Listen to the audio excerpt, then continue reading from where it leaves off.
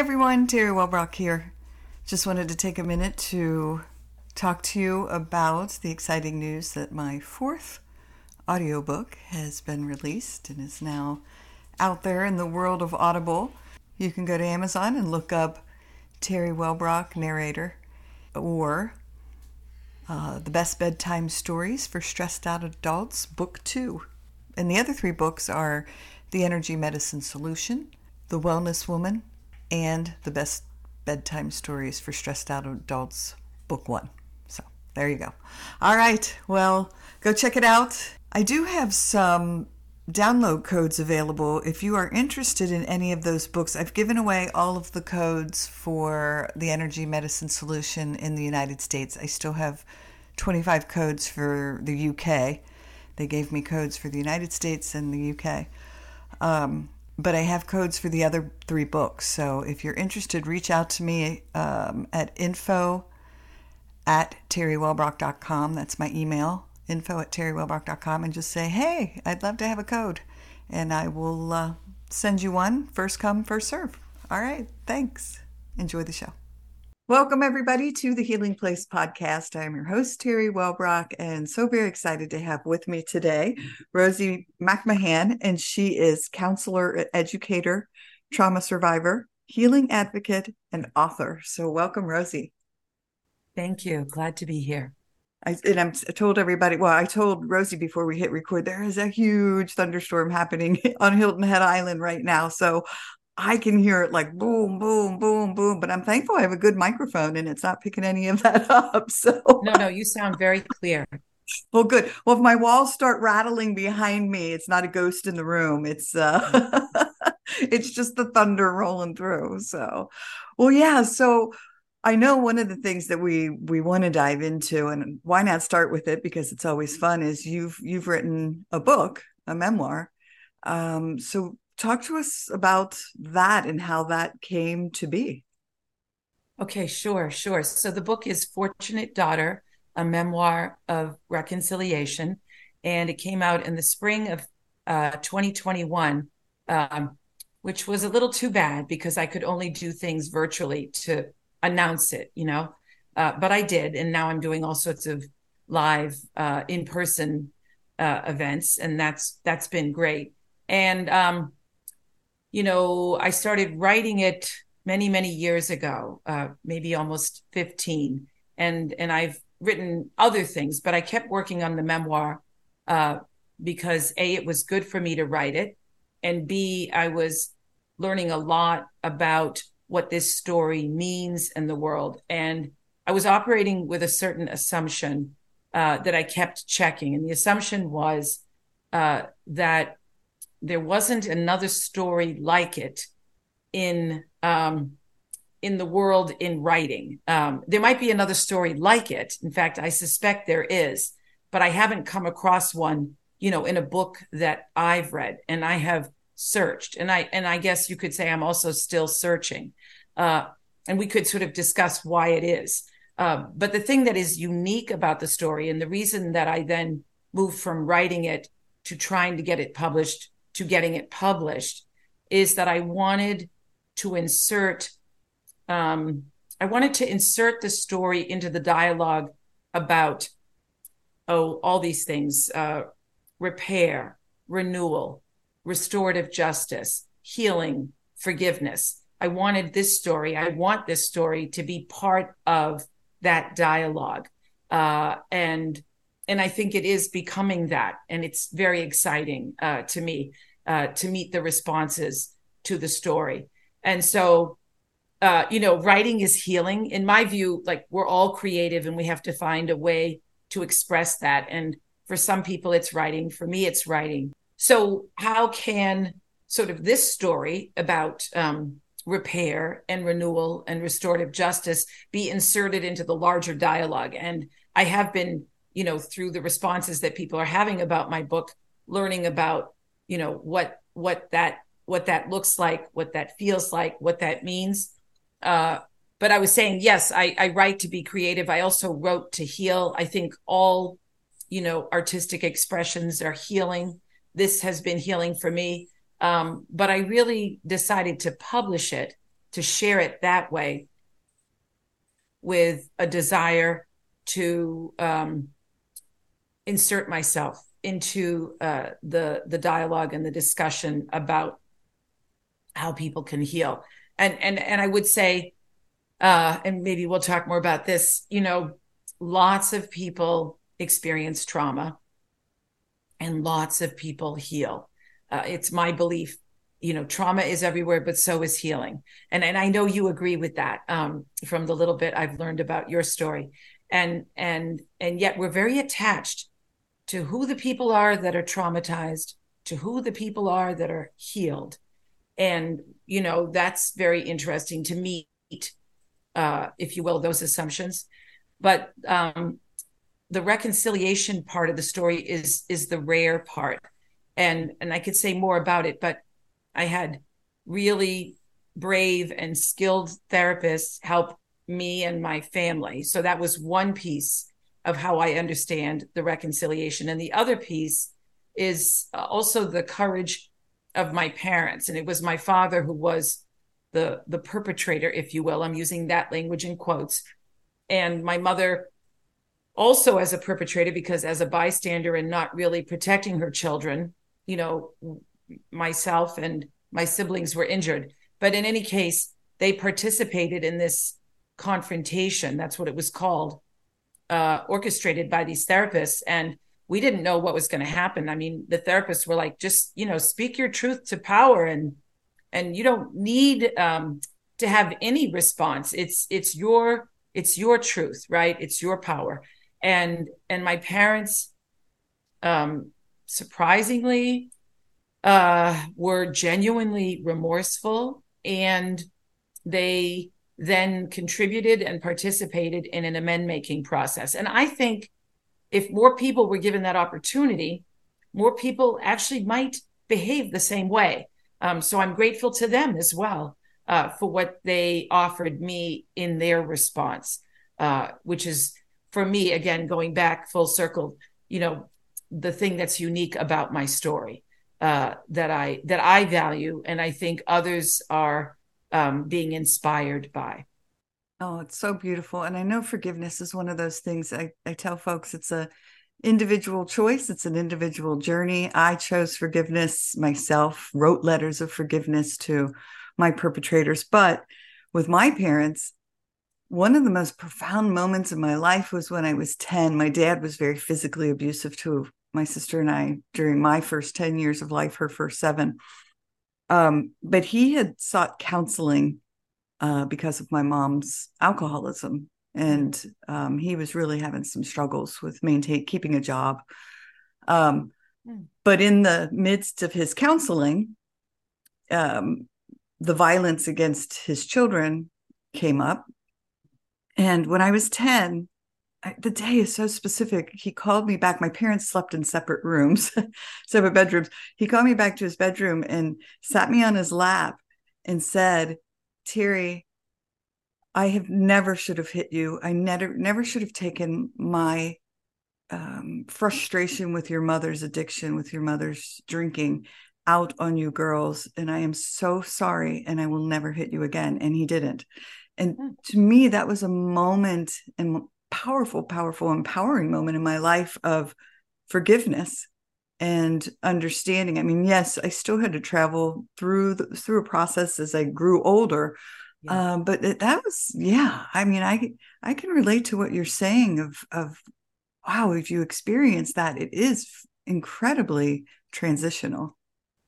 Yeah, and transformational. I mean, again, it's not something, everybody has the opportunity to experience, but you alluded to writing letters of forgiveness. And I think it's very interesting. Eve Ensler has this book called The Apology. I think that's the title of it. I've read it, and she imagines an apology and then responds to the imagined apology. I had a real apology. It sounds like you did too, at least in that instance of trauma and abuse.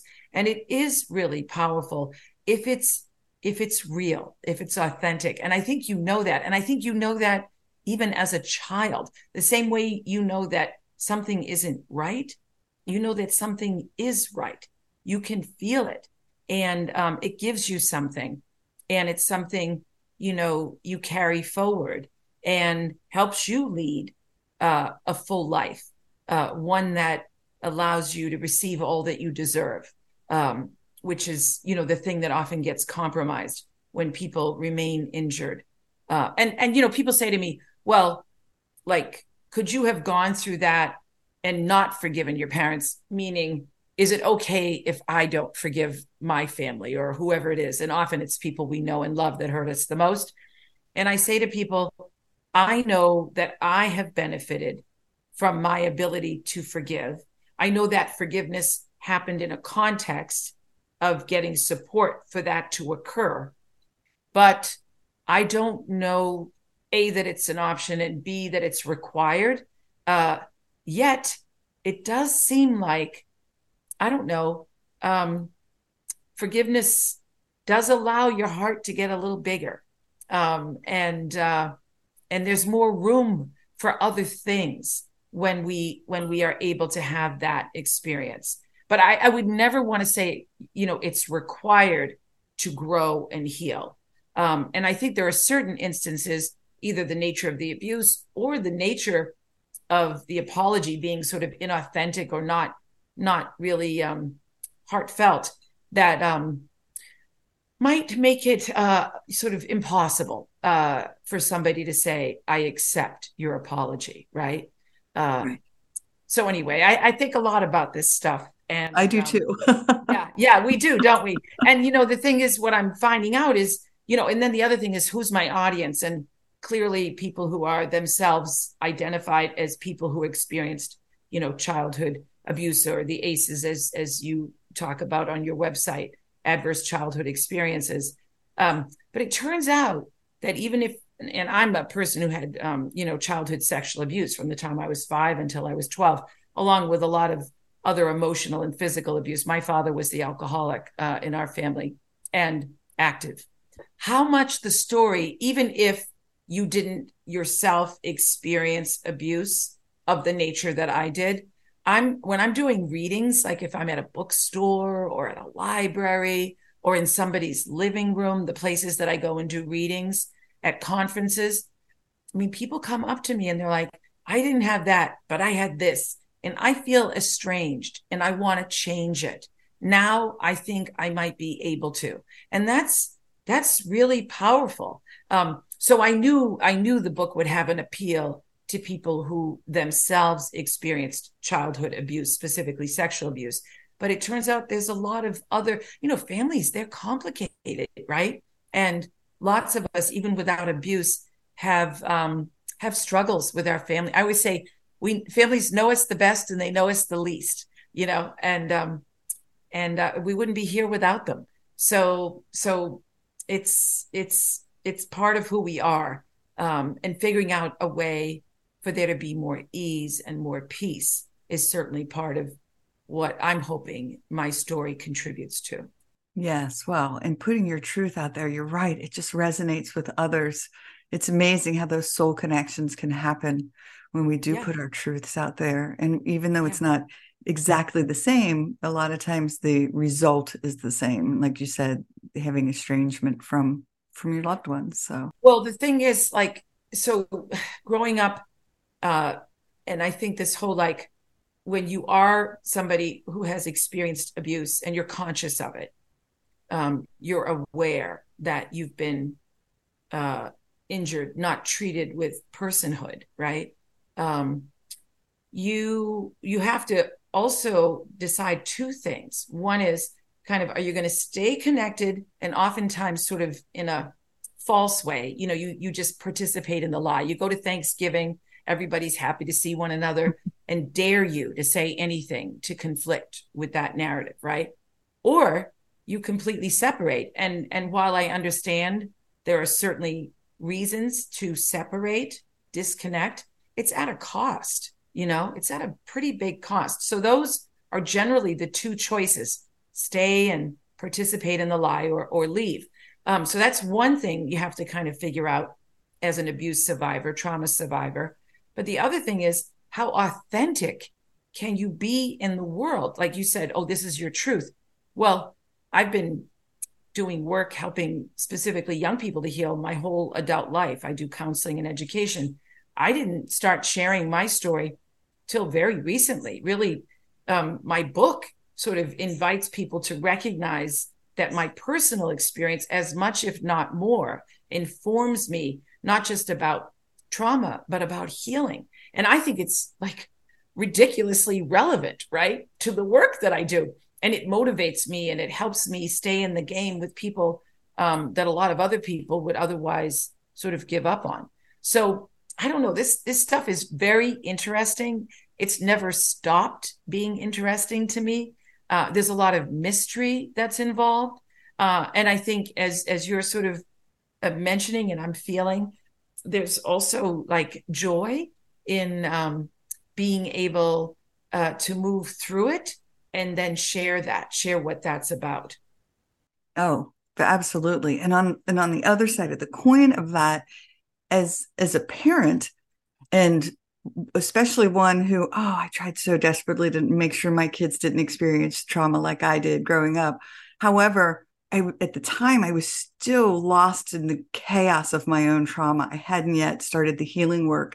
And so I inadvertently was doing things that were hurting my kids. But because I'm open to it and now understand, I've done the healing journey, my kids as adults can have these conversations. Yesterday, one of my kids was just teasing me so bad about something that had happened that was painful for him as a teenager, an action of my part. But we were able to laugh and talk about it. And I was like, oh, God, honey, I am so, so sorry. I hope you know my intention was never to hurt you. And he's like, oh, Mom, I'm just jabbing at you, But when you're, for those who are listening, if you were the one that has caused pain, or whether intentionally or not, if you're open to those conversations and open to, like you, Rosie, coming to your parents and talking to them about it and having that courage to talk about it, number one, but then the parents being open to it. I mean, it's just beautiful. Yeah, no, I love that you're sharing this thing about your children. And I think those of us who've gone through trauma and then, you can't really say you're ever healed, right? I mean, there's sort of still a healing journey that takes place. And there are ways I get caught off guard sometimes by, I don't know, just the poignancy of how I was raised. But I do love my parents, and I think they were the product. Sinead O'Connor, she just died, and I learned recently when she talks about her mother, who was just remarkably abusive, and that she viewed her mother as the child of a mother, the child of a mother, the child of a mother, all of whom, got the shit end of the stick, right? I mean, that's, right. And it's not an excuse. It's not like, no, therefore it's okay. It's just understanding that things happen for a reason. But I think all of us parents, we want to nourish our kids. And especially if you've been abused, you don't want to repeat the mistakes. And yet, invariably, to some extent, we do. And we have to be grown up, and we have to have sort of the courage to admit it, and be glad that, and in my case, if I looked at my genogram, I can sometimes joke about this with my sisters, the legacy of childhood sexual abuse is just ubiquitous. If I did a family tree on both sides, and yet when we had our kids, my sisters and I have a brother, but he has cognitive and physical disabilities and is not partnered. But my sisters and I each had 2 kids, so 6 grandchildren. The legacy of family childhood sexual abuse was interrupted. Yeah. Like, that's huge, right? Yes. I mean, that's just gigantic. And so we want to nourish our kids, and yet we still make mistakes. But if we can interrupt these legacies, and I think people sometimes get caught in this idea that, well, if my father or mother treated me this way, then I guess I'm doomed. And I'm like, no. I mean, there are things, we can't control for, and gestures. I mean, as I'm talking, you can't see, I'm using my hands. I'm half Italian. Like, there are all these things that just are part of me, what I did inherit. But around the hurtful things, as much as I can, I am raising, I have young adult kids, children who aren't in fear of being abused by their family of origin. And I'm very relieved and grateful and amazed that happened. Yes. Oh, I'm so glad you brought that. That is really an aha moment for me because, as I've traveled the parenting journey and watched my children step onto their own healing paths from things that they've experienced both with through their family and outside of, because life happens. It's been so beautiful, but I see some patterns, and so we talk about it. They're very open to talking about it. But I love it that you just brought the attention to that's one of the things that was like, no, the wall, like that was not happening anymore. Break. But I love that you also mentioned it. There's our family, and then there's, our community, and then there are people we don't know. And there's all sorts of ways we're vulnerable. And in reading a little bit about your story that you've chosen to share publicly, it's interesting. My kids have, they found out about our family history, a lot of it, frankly, when the book came out, because like whatever they knew, they didn't know the specifics. But we thought, well, when the book is getting published, I should tell them, and then they can choose to read it or not. But where I was going with this is there are, well, certainly other places in their life that they have no control over. And I'm going to say something specific to being female in this world, which is, I think we're uniquely vulnerable, especially. And so anyway, I ended up sharing with them other things that happened to me with other people. And I don't think that's unusual. I think actually, they talk about people never just liking, one drug. You're usually a multi-drug user or whatever, but I've done stuff in addiction. I mean, I think, we get hurt in a variety of ways, and around sex and sexuality, the world's kind of messed up about what's okay and what's not. We talk out of two sides of our mouth, right? We say absolutely not okay, never. That's the worst thing anybody can do. But we have, an epidemic. If 1 out of 4 and 1 out of 6, according to FBI statistics, says anything about how common it is, it's way too common. Yes. So we have more work to do. We definitely have more work to do. Unbelievably more work to do. Yes. Yeah. Until it's zero. Yeah. Yeah. Exactly. Right. Yeah. Until people are really, I know all this talk about safety. I find that really interesting. Are you safe?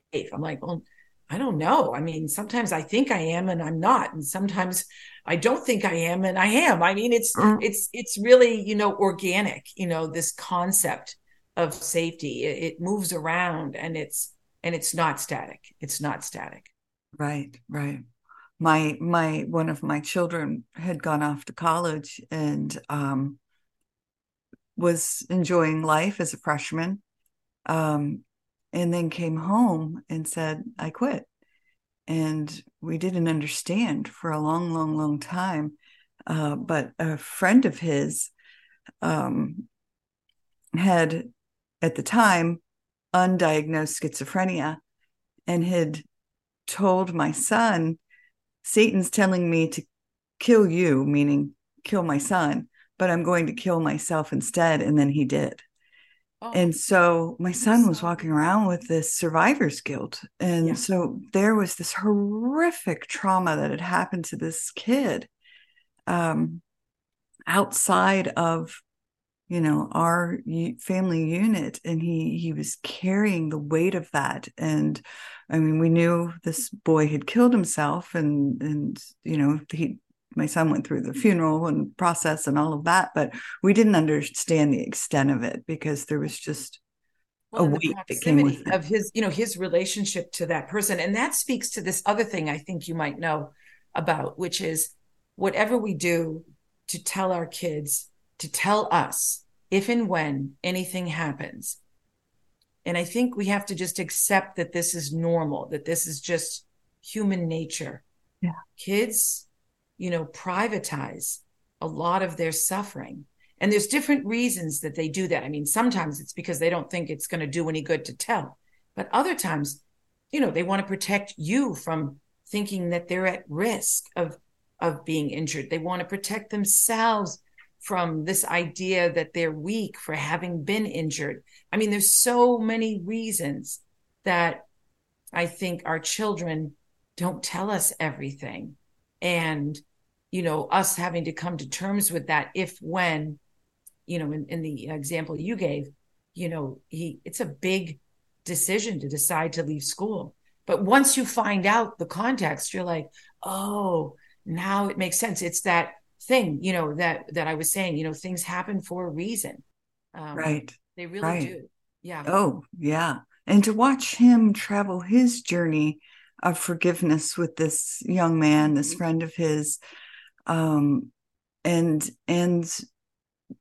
everything that he's experienced as a result of that has just been, it's been heartbreaking at times as he's to watch him. And no, I don't have the magic wand as a parent to fix it, but to witness him continue to do the work and attempt to work his way through it. It's just beautiful because, again, it's that generational, instead of generational trauma, it's like generational gumption and resilience and passing along that you can do this mentality and get back up and keep fighting, kiddo. Which I think I love that you're bringing up the inherited legacies, and they're not just weaknesses. Sometimes they're huge strengths.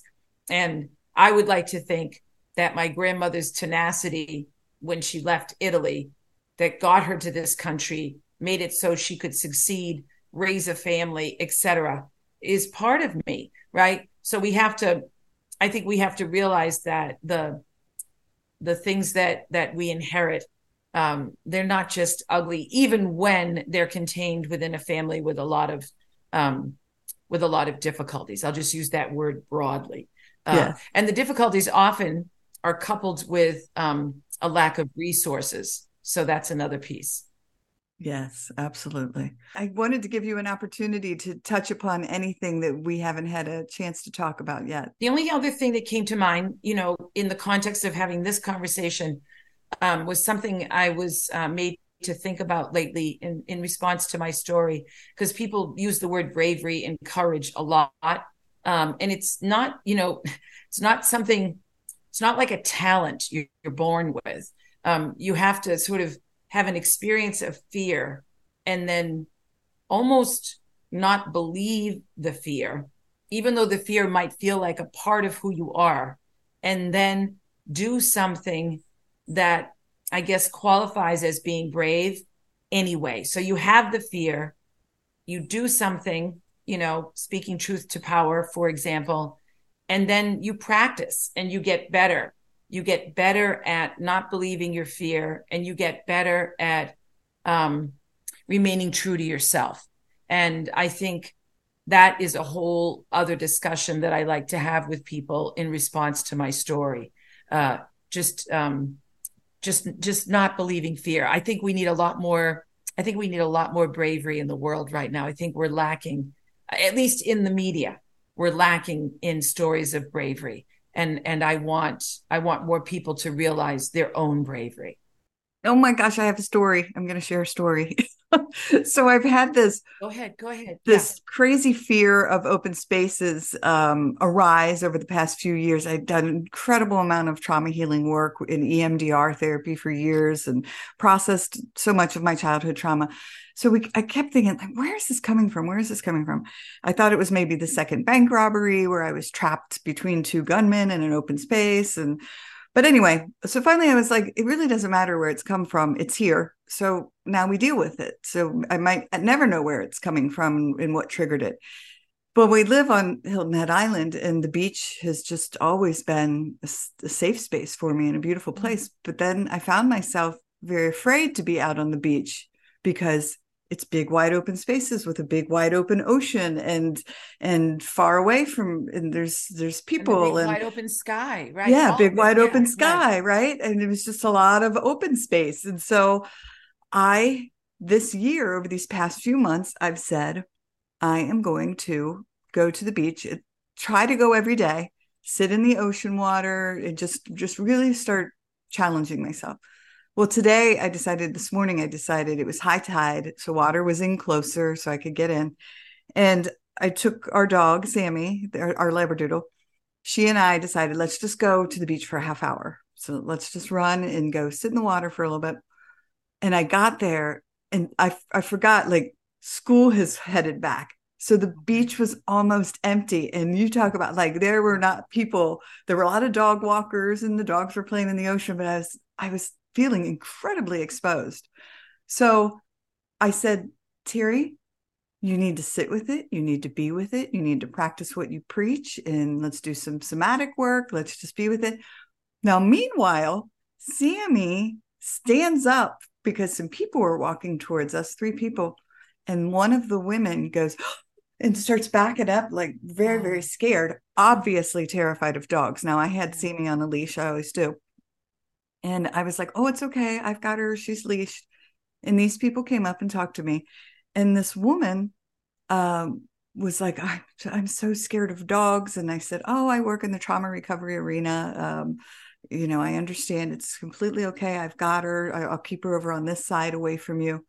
And so I was saying that Sammy used to be a therapy dog working with kids, blah, blah, blah. So we just chatted about the podcast and they were just so gracious. Well, meanwhile, this lady's inching closer and closer and closer and closer until she's standing very close to the people. She's no longer backed away.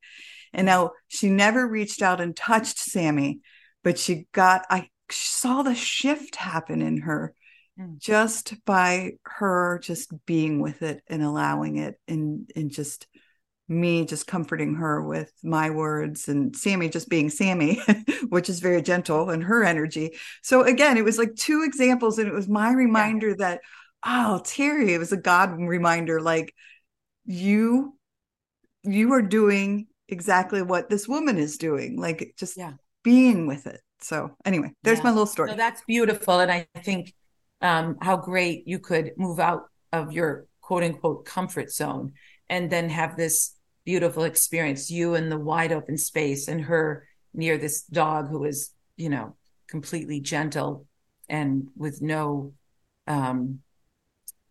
threat, of causing harm. Yeah. It's about being in reality. If you think about it, right? Just what is really going on. And if there's not anything to be afraid of, to be able to take in what's happening, we're able to be more present. So thank you. Yeah, that was a great story. Oh, well, thanks for letting me share and throw my little story out there. Yeah. No, I'm glad that you did. I am. Awesome. Well, so how do folks connect with you? How do they find your book? So you can find my book on Amazon. I'd sent a little bio with some links, and then you can go directly to my website, and there's a web page where you can learn more about the book. And then I also have a podcast. I'm not as sophisticated as you, but I interview people about their response to my story. And that's been really eye-opening. And there's contact. You can just, email me, and I'm happy. I can also come and do readings. I've gone to all these different places, and I love meeting people and talking with them. It's great. Oh, that's awesome. I love it. Well, what a cool idea for a podcast. I love that idea of listening to the readers, really. Listening to the reader response and then having discussions. And everybody I talk to, has a different vantage point, and it's beautiful. It's really beautiful. So yeah, Fortunate Daughter, a memoir of reconciliation. Wonderful. And what's your website? It's Optimistic Options. I love that too. When I saw it, I was like, that's so cute. O2. Yeah. I'm all about it. I love it. Sure. All right. Well, it's just been a joy to have you. Thank you for sharing your brilliant insights and wisdom. It's just been wonderful. Thank you. Yeah. It's been a pleasure talking with you, Terry. I'm glad you're on this journey. Yeah. Oh, thank you. Thank you. All right. Well, everyone, thanks for joining us today on the Healing Place podcast. And remember, until next time, be gentle with yourself. Thanks. Bye-bye. Hey, everybody. Terry Welbrock again. Just wanted to thank you for listening to the episode today. And remind you to visit my website as well, terrywellbrock.com. You can sign up for my monthly Hope for Healing newsletter, which is also jam-packed with information and strategies and blog pieces and guest blog pieces and links to shows. Thanks for, again, being here and being a part of this healing space. I very much appreciate you. All right. Bye-bye.